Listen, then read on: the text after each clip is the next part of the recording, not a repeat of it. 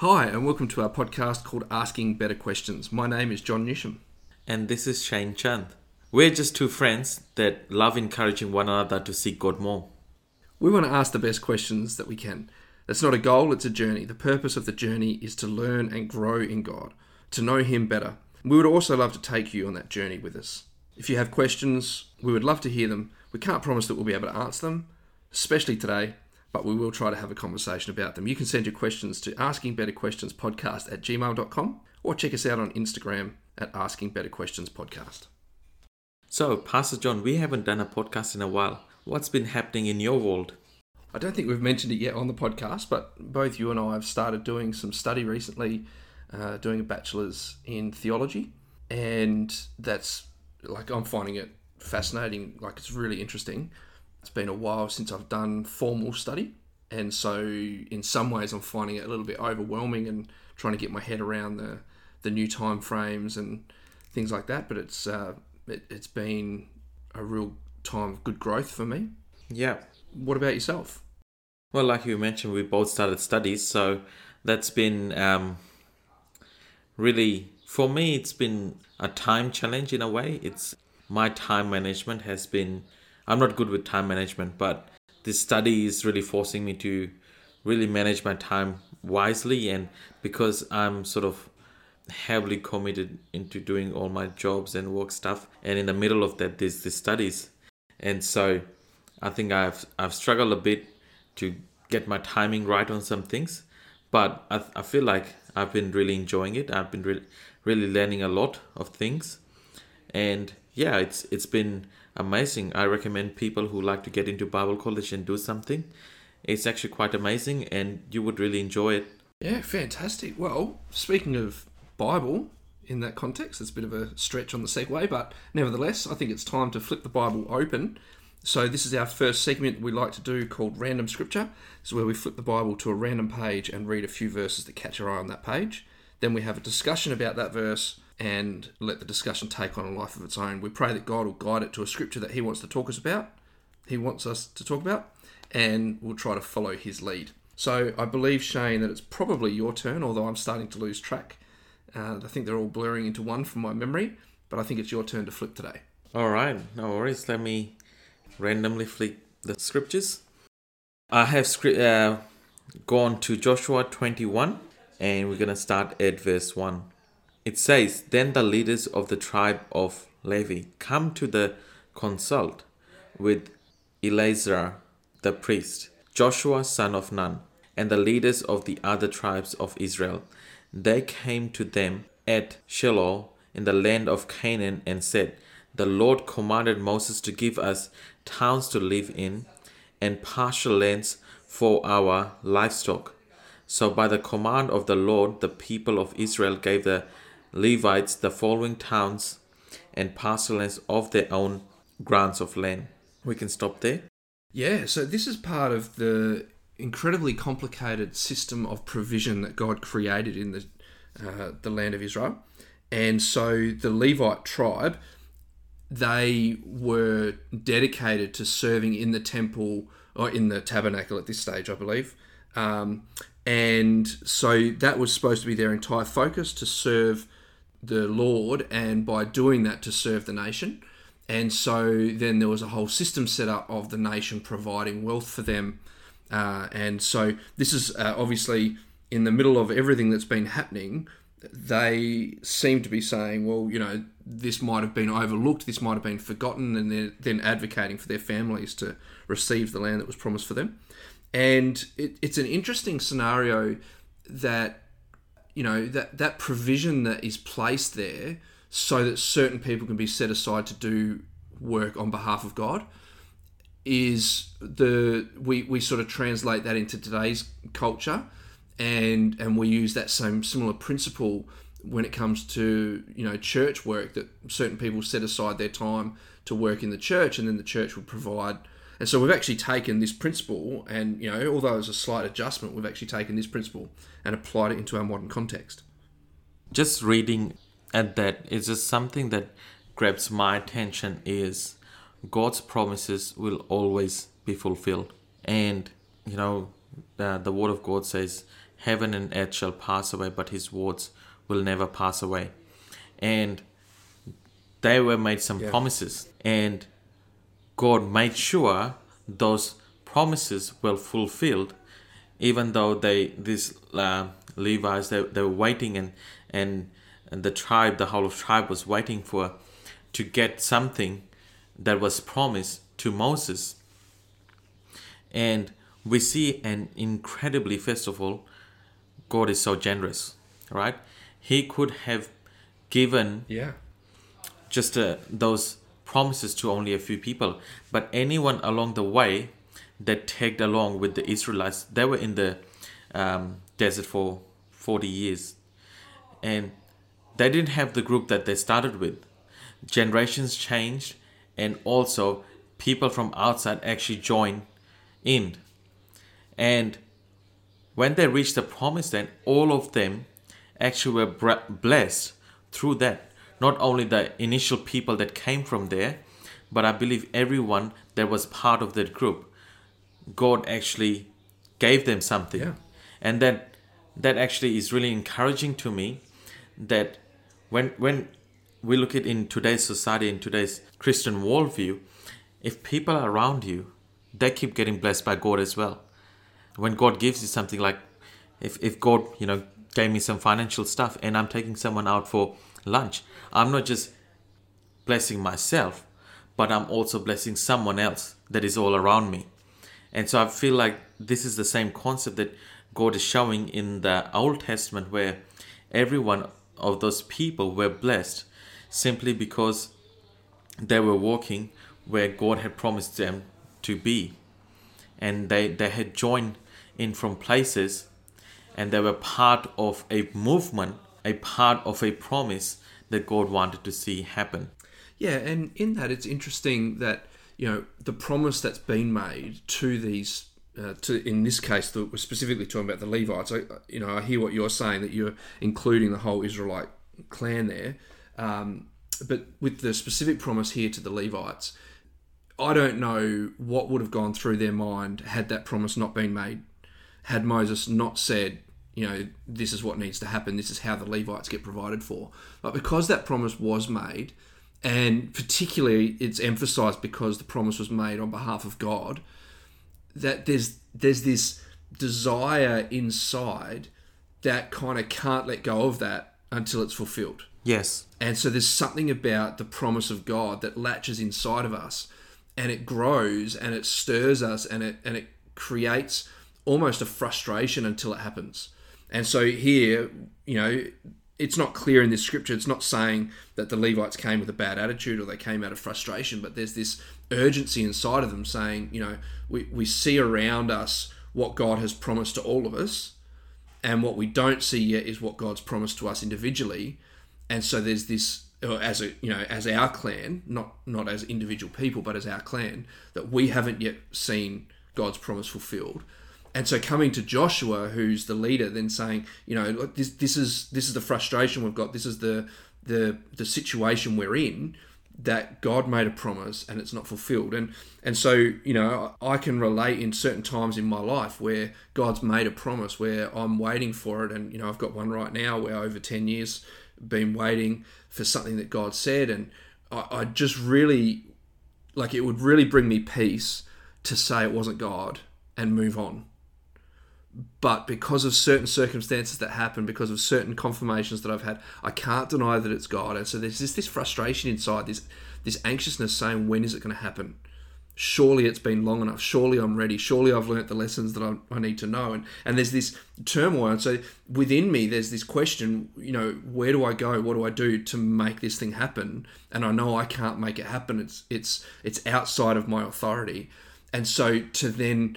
in the middle of all of that, it's the wrestling saying, God, I trust you. I trust your word. I know you promised it. And so I will wait patiently, even though the word itself creates this desire and this anxiousness inside of me. And that's right.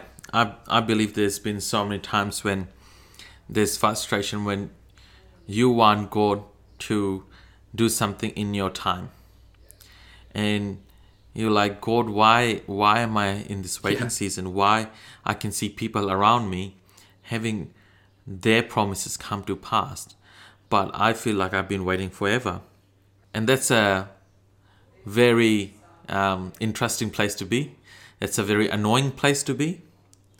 And that is where I feel like most of the times the devil can get us, where we start to doubt things. Is this really God? Was this just me? And what we can do is, just like they did, is ask the question, hey, God, this has been promised to us. We're still waiting. When is it going to happen? And it's good to have that hunger and desire and not lose the sight of that. And I feel like they, after all those years, they still did not lose the sight of what they have been promised. They were still holding on to their promise that this is going to happen. And they got given, they wanted the partialness, they wanted it to be nice. Everything that they wanted was given to me. I feel like it says it was 48 territories or something that they were given, or towns, whatever you like to call it. And that's a lot. That's just not a small thing that they were given. And they were given the best. It wasn't just, oh yeah, here you go, have some desert space or something like that. No, they were promised a land with milk and honey. And that's exactly what they were given, because I believe there's a lot of blessing in waiting. And because they waited, they were blessed with great things. And they were blessed because simply God loved them as well.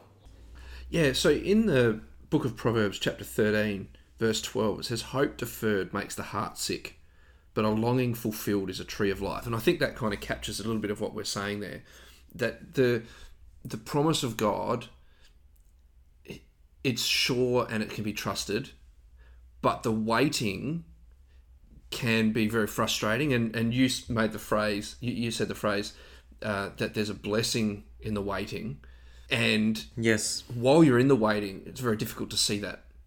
And so maybe some of our listeners today are in a situation where they're waiting for something to happen, where they're waiting for a promise to God. Well, maybe they haven't yet had a promise from God, and they're in a situation where they need God to do something, but it hasn't. There's no certainty of what's going to happen. And so if that's you, I would encourage you just to remind yourself, to speak to yourself and say God can be trusted.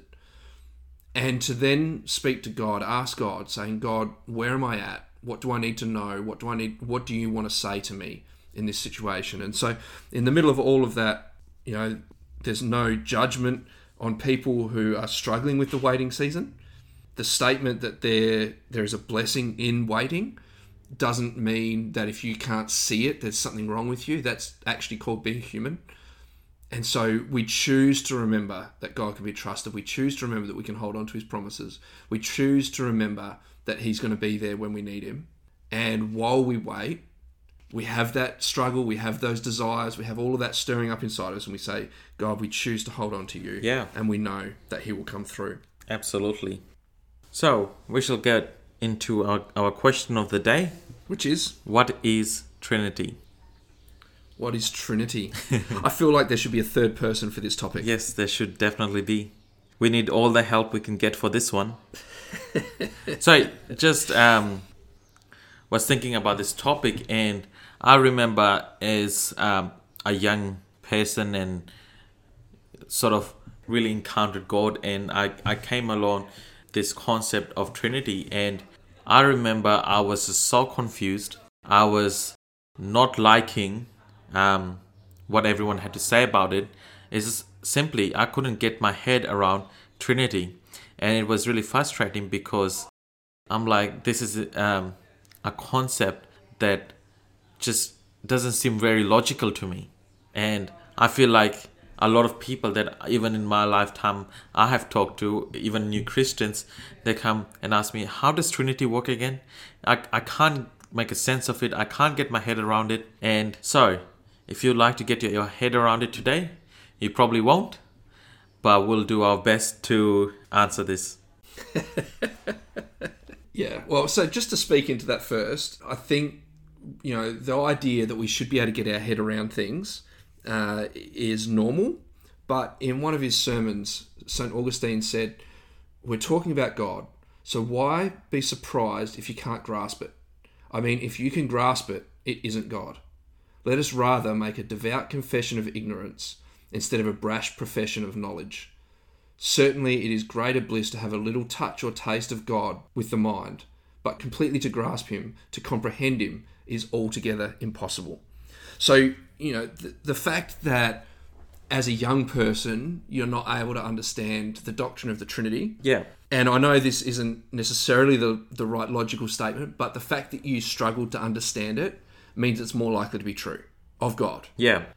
We are finite, limited human beings, and our logic and reason can only take us so far. God is infinite and eternal. And so if we can get our entire head around the concept of God, according to Augustine, then it's not God that we've actually got our head around. We've got our head around something else. And so there needs to be this idea, this settling in our heart that the concepts that are beyond us don't necessarily mean they're not true.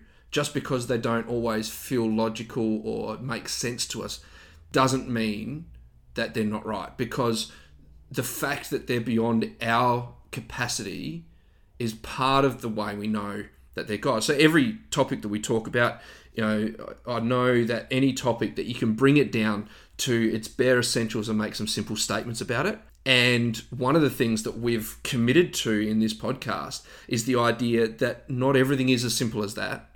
And so we're going to try to expand the question and discuss different aspects of the question to actually give the idea that this is a big thing. There's lots of different angles to it that all need to be taken into account. We don't have to get our head around everything. Yeah, and that's exactly right. So, Pastor John, we can start with a simple definition of what Trinity is. Would you like to do that? You mean you wouldn't? Yeah, no, sure. Let's go for it. So, starting off, is the most commonly quoted scripture within the Bible itself is Deuteronomy chapter 6, verse 4. Yeah. It says, "Hear, O Israel, the Lord our God, the Lord is one." And so the fact that this scripture gets quoted so often by other biblical authors refers back to how central and important this statement is. And so the fact that the Lord is one is vital not only in scripture, but also in any doctrines that we try to take out of scripture. And so, the word Trinity, you won't find it in the Bible, but it is the quintessential Christian doctrine that, if you don't agree with the Trinity, then technically it's not the Christian faith that you're professing. That might sound harsh and judgmental, but for all of Orthodox Christianity, the Trinity has been the central piece that has actually excluded other people, other groups from the Christian faith, because this is the best understanding that could be come up with from what we see in the scripture. So if the Lord is one, is our foundational statement, then any doctrine that we draw out of scripture has to come back to the fact that the Lord is one. Because otherwise we're saying that the whole Old Testament is now obsolete. And that's not the case. The whole Old Testament is still given to us for us to understand who God is and how we fit into his story.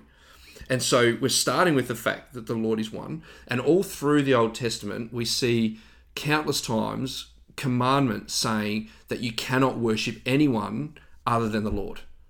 And so, the whole thing about idolatry, graven images, anytime we give our worship to anyone other than God, then that's idolatry. And so within that context, we now read the New Testament, and in the New Testament, we see that Jesus is being worshipped, and we see that the Holy Spirit is being worshipped.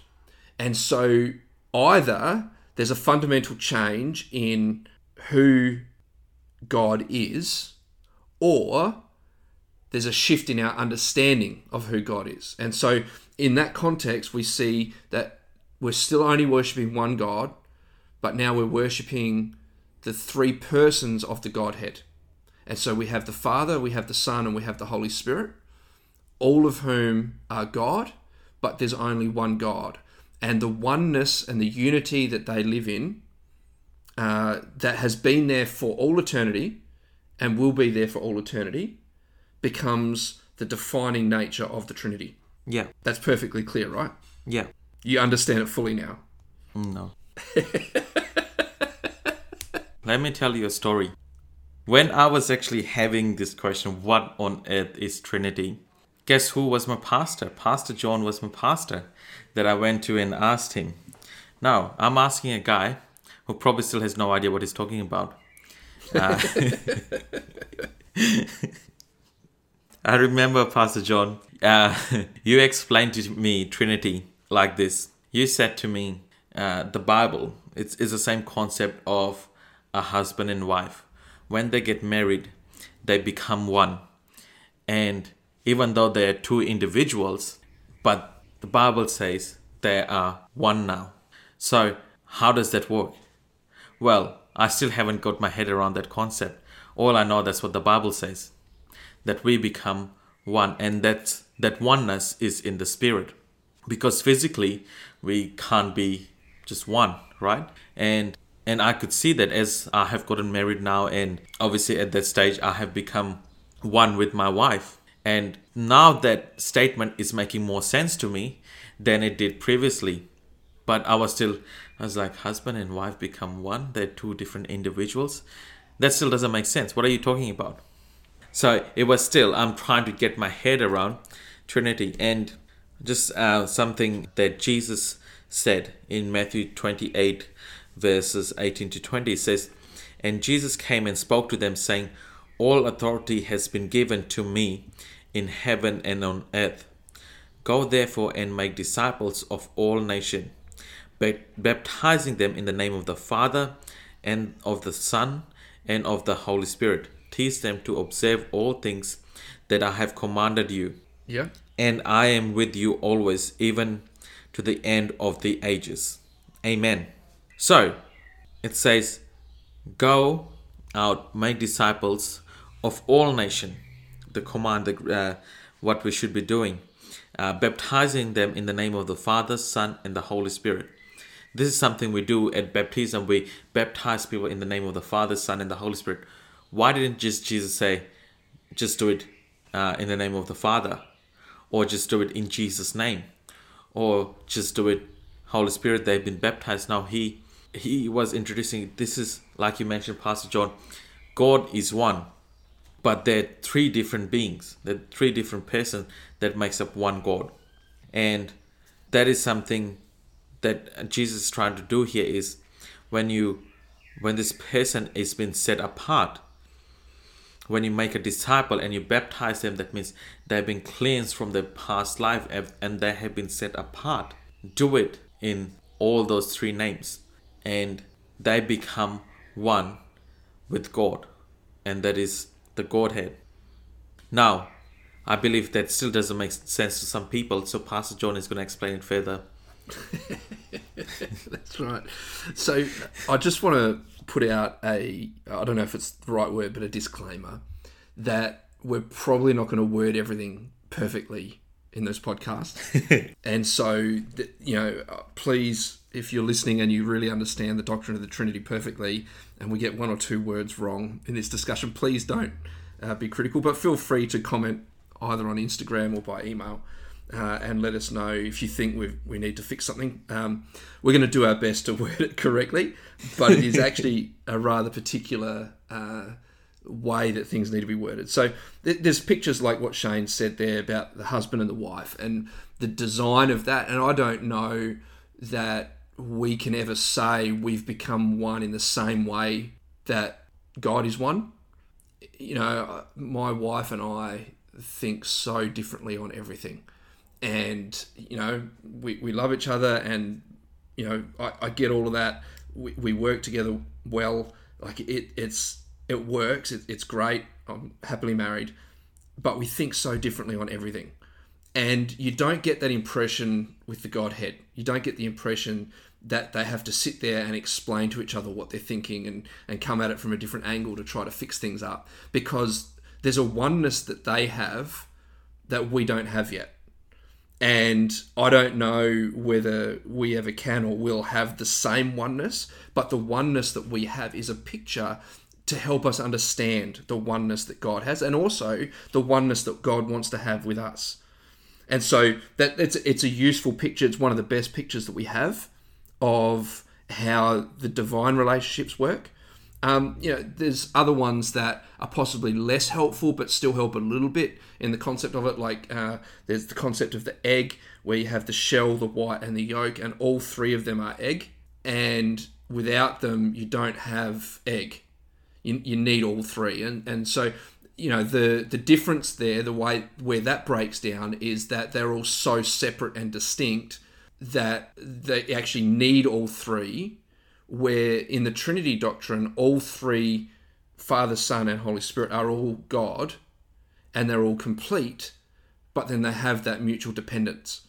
And so they don't need the other one to be God, but they are God together as one, and it becomes very confusing. So, that becomes one of the breakdowns. You've got one of the less helpful pictures again, but some people, it can be a good starting point, is the idea of water, where you can have it as a liquid, a solid, or a gas, and they're all made up of H2O. They're all technically water, but one is ice, one is steam, and one is water.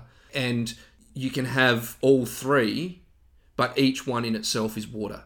Now, again, where that breaks down is that's actually three manifestations of water, whereas that's not the way the Trinity doctrine works. It's not that God appears as a Father, and he appears as a Son, and he appears as the Holy Spirit. No, he is all three, and he is one at the same time. And so those things are distinct, but they all have the same characteristics. And so, to give those sort of pictures, it can help people to start down the journey of understanding what the Trinity is. And it can help to see, okay, things are actually sometimes more complicated, even though they're simple. And so, that, I don't know if that's clarified anything for anyone, but it is important to know that out of all of the pictures that people have drawn and come up with to try to help us explain the Trinity, none of them seem to do it perfectly. None of them seem to completely incorporate that. And so, you mentioned about us becoming one when we get married, and there's that famous prayer of Jesus where he's praying, just as, in his words, just as you and I, talking about the Father and him, are one, then let them also be one, and let them also be one with us.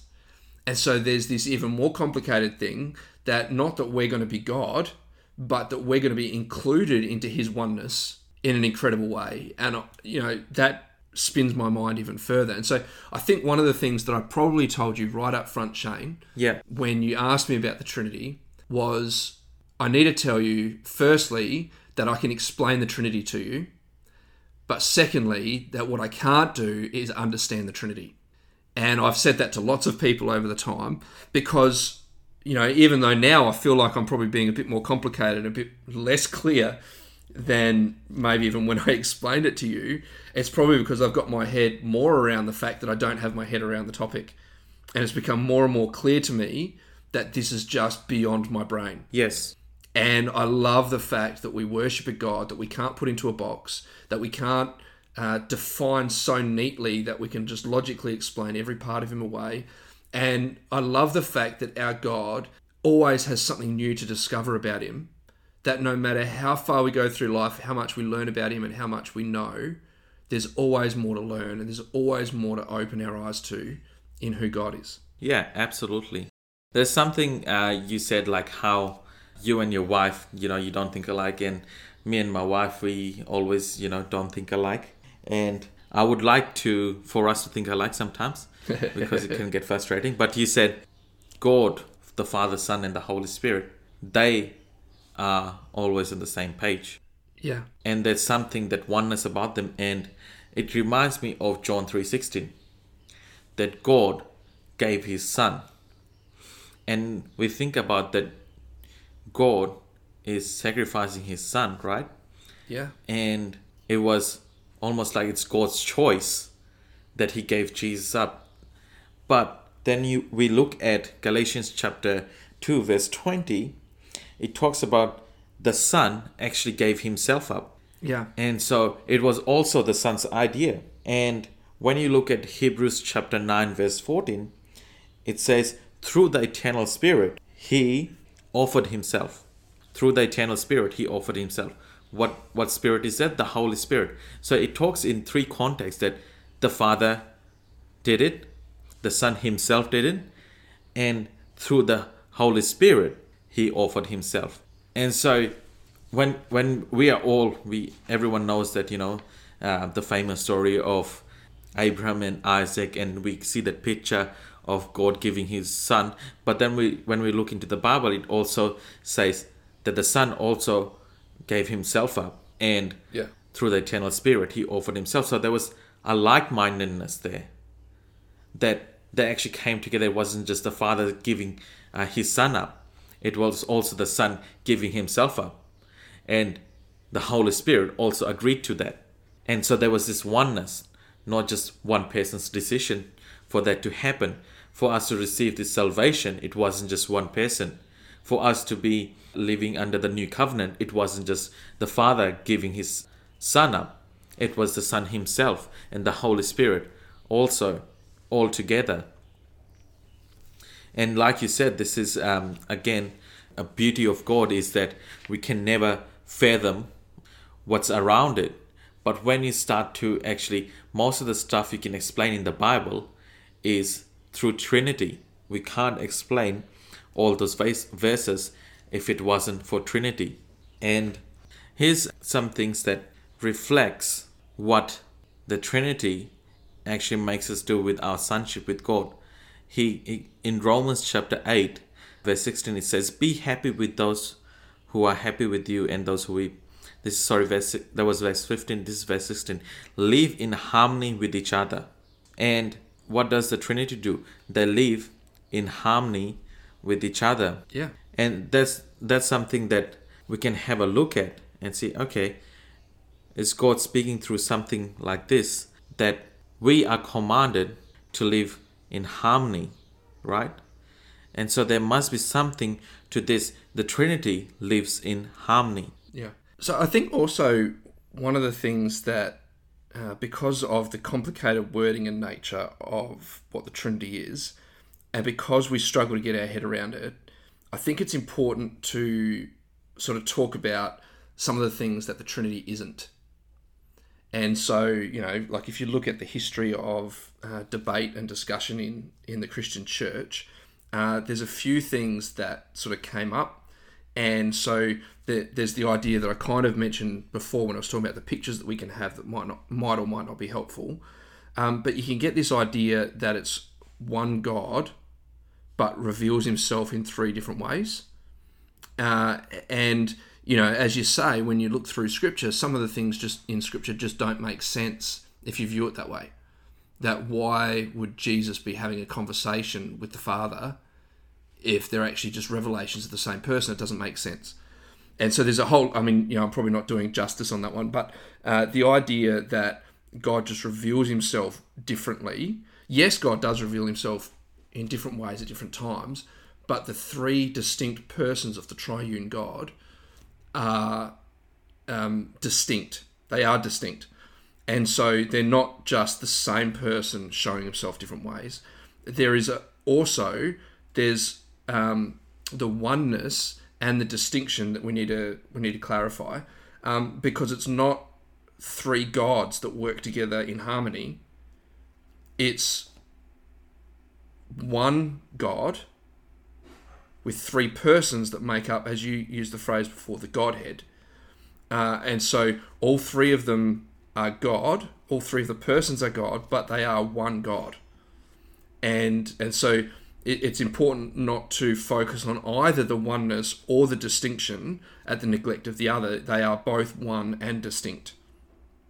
This is the way that God has chosen to reveal himself in Scripture and in Revelation with individual people as well. And so, the idea that there's going to be discussion, there's going to be us trying to get our head around it, us trying to work out, how does this work? And, as a 14-year-old disagreeing with our pastor on how it looked, all of those sorts of things happen. But there's this divine dance that the triune God does with interdependence and relationship and love and joy and all of the relationship that they have within the Godhead with the distinct persons that actually help make them one as well. And it's a beautiful thing. And even more beautiful, perhaps, arguably, is the fact that they open that invitation to us to join that divine dance with them. Yeah. To step in and actually be a part of that. That, especially when, and we can argue that we were created for that purpose, but we turned our back on it and we sinned. We threw it back in God's face and said, we want to define things over here as good when you've said they're not good. And we don't want to rely on or depend on or be part of your oneness. We're separating ourselves from that. And we took of the tree of the knowledge of good and evil. And at that point, we should have been permanently disqualified from ever being a part of oneness with God. And yet, as you mentioned before about the plan of salvation for the Father, the Son, and the Holy Spirit, in unity of decision, to say the Son is going to come and give his life so that we can have his life because he had our death. And so we then get invited in to that divine dance with them, with him, however we want to word that. We get invited in and we actually start to take on almost the DNA of God in one sense. And I don't know how to word that any better at the moment, but it actually starts to change our nature. The Bible talks about taking out a heart of stone and replacing it with a heart of flesh. It talks about the law of God being written on our hearts instead of on tablets of stone. And there's something about us being invited in to the oneness that they share that actually starts to change us in who we are and how we interact with the world and how we interact with God. And it starts to stir things up on the inside of us that weren't there before. So I was just thinking in the terms of a family. Now, me and my wife, we just had a baby Leroy, and he is incredible. And I love him so much. Me and Louisa, we love him so much. And I have seen and held many babies, and I don't feel like I have the same love for all those babies that I have for my own baby.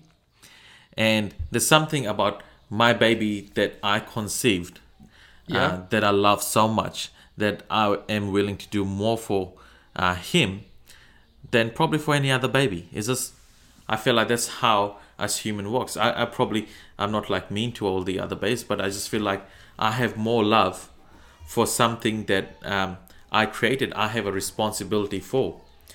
And I believe when you talk about Trinity and the Father, the Son, the Holy Spirit, all together in like-mindedness, they created us. They created this world, they created us.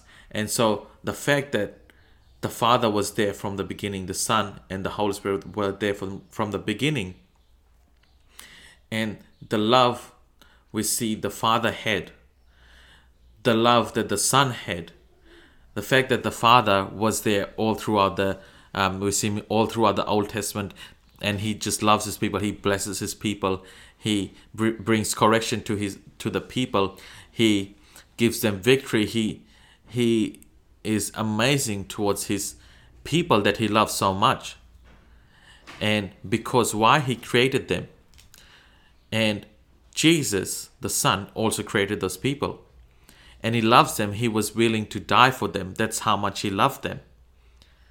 The Holy Spirit was there since the beginning of time as well. He loves them so much that now he wants to be living on the inside of them. That's the whole concept of the baptism of the Holy Spirit. The fact all three has conceived us in a way that have so much love for us. And we can see that love evident all the way throughout the Bible till now, that this is their creation. This is their people. This is their babies. This is theirs. And the fact that they love it so much, they have done so many things for us. together they did that. And we can see the evidence of that. This is something that I thought was just incredible in terms of when we look at families, and when it's your own creation, you are willing to go beyond anything and everything to make sure they belong to you. They are on the right path. You love them so much that you want to be together with them all the time. That's what the Holy Spirit wants. He wants to live with you the whole time, be inside of you and guide you and protect you and give you the things that is best for you. I think it's only through love of a parent. In that context, it shows it's the love of a parent that does that. If it was not their creation, oh yeah, you can do whatever you like. All right, you can all go to hell, whatever, I don't care. It wasn't a command just given by the Father, go ahead and do this.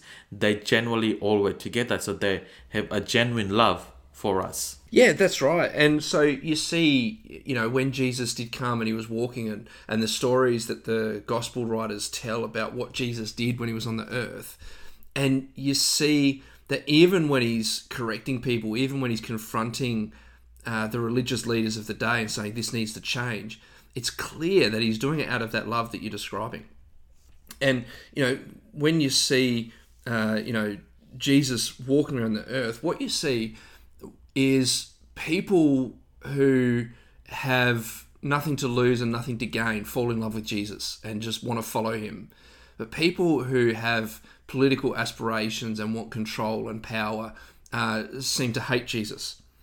And so and I don't know that you can necessarily draw the line that cleanly. Maybe you can, maybe you can't. I'd have to do further study on that one. But it seems like that's the line that the gospel writers seem to draw.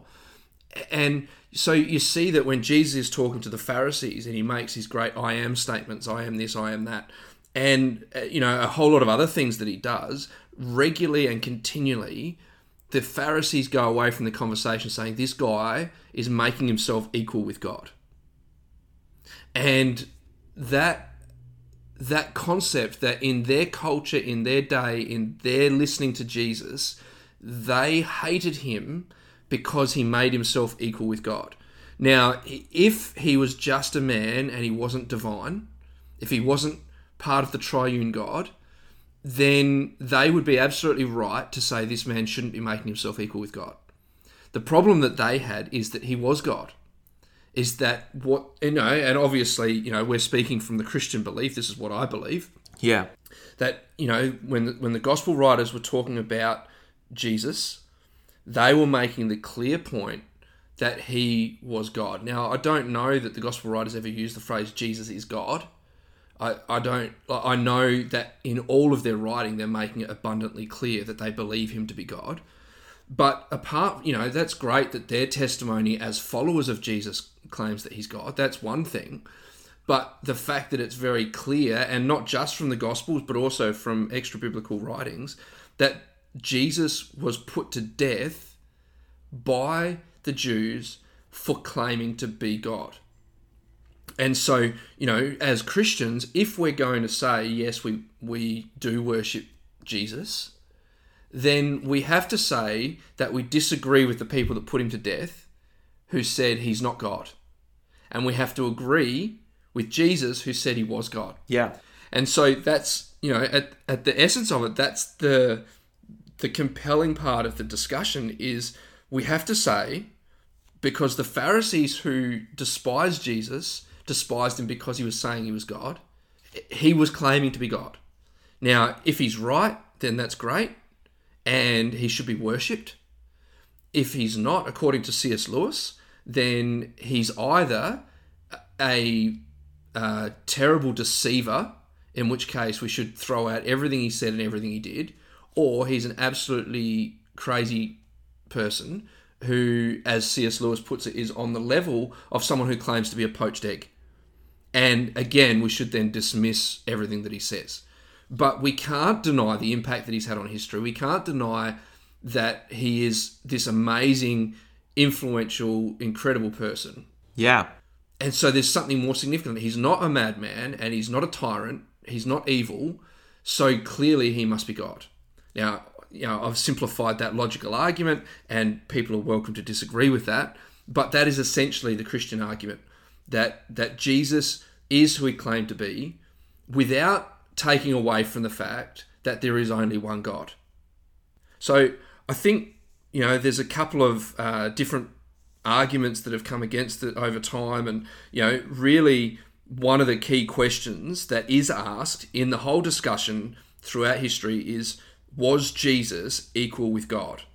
And if he was equal with God, how do we define that relationship? And so I think probably we've got to the end of the topic. So Shane, if you want to just summarise everything so that it all makes perfect sense for everyone, that'd be great. All right, guys. This is it. Give up. You can't get your head around it. Fantastic. Perfectly summarised. So is there anything you wanted to add, Shane? No, I'm good, thank you. Fantastic. Yeah, I feel like I've learned new things as I spoke, so there you go. Well, yes, so leading on from this topic, in one of the future podcasts, we are going to be talking about baptism in the Holy Spirit and how that looks, what that is, and how that works in our lives.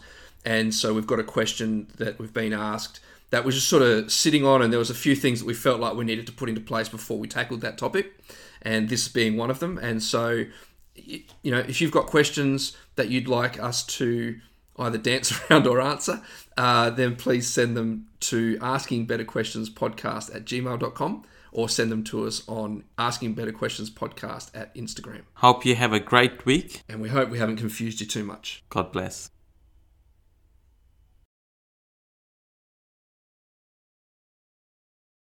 So, yeah. What? I don't know if that makes sense.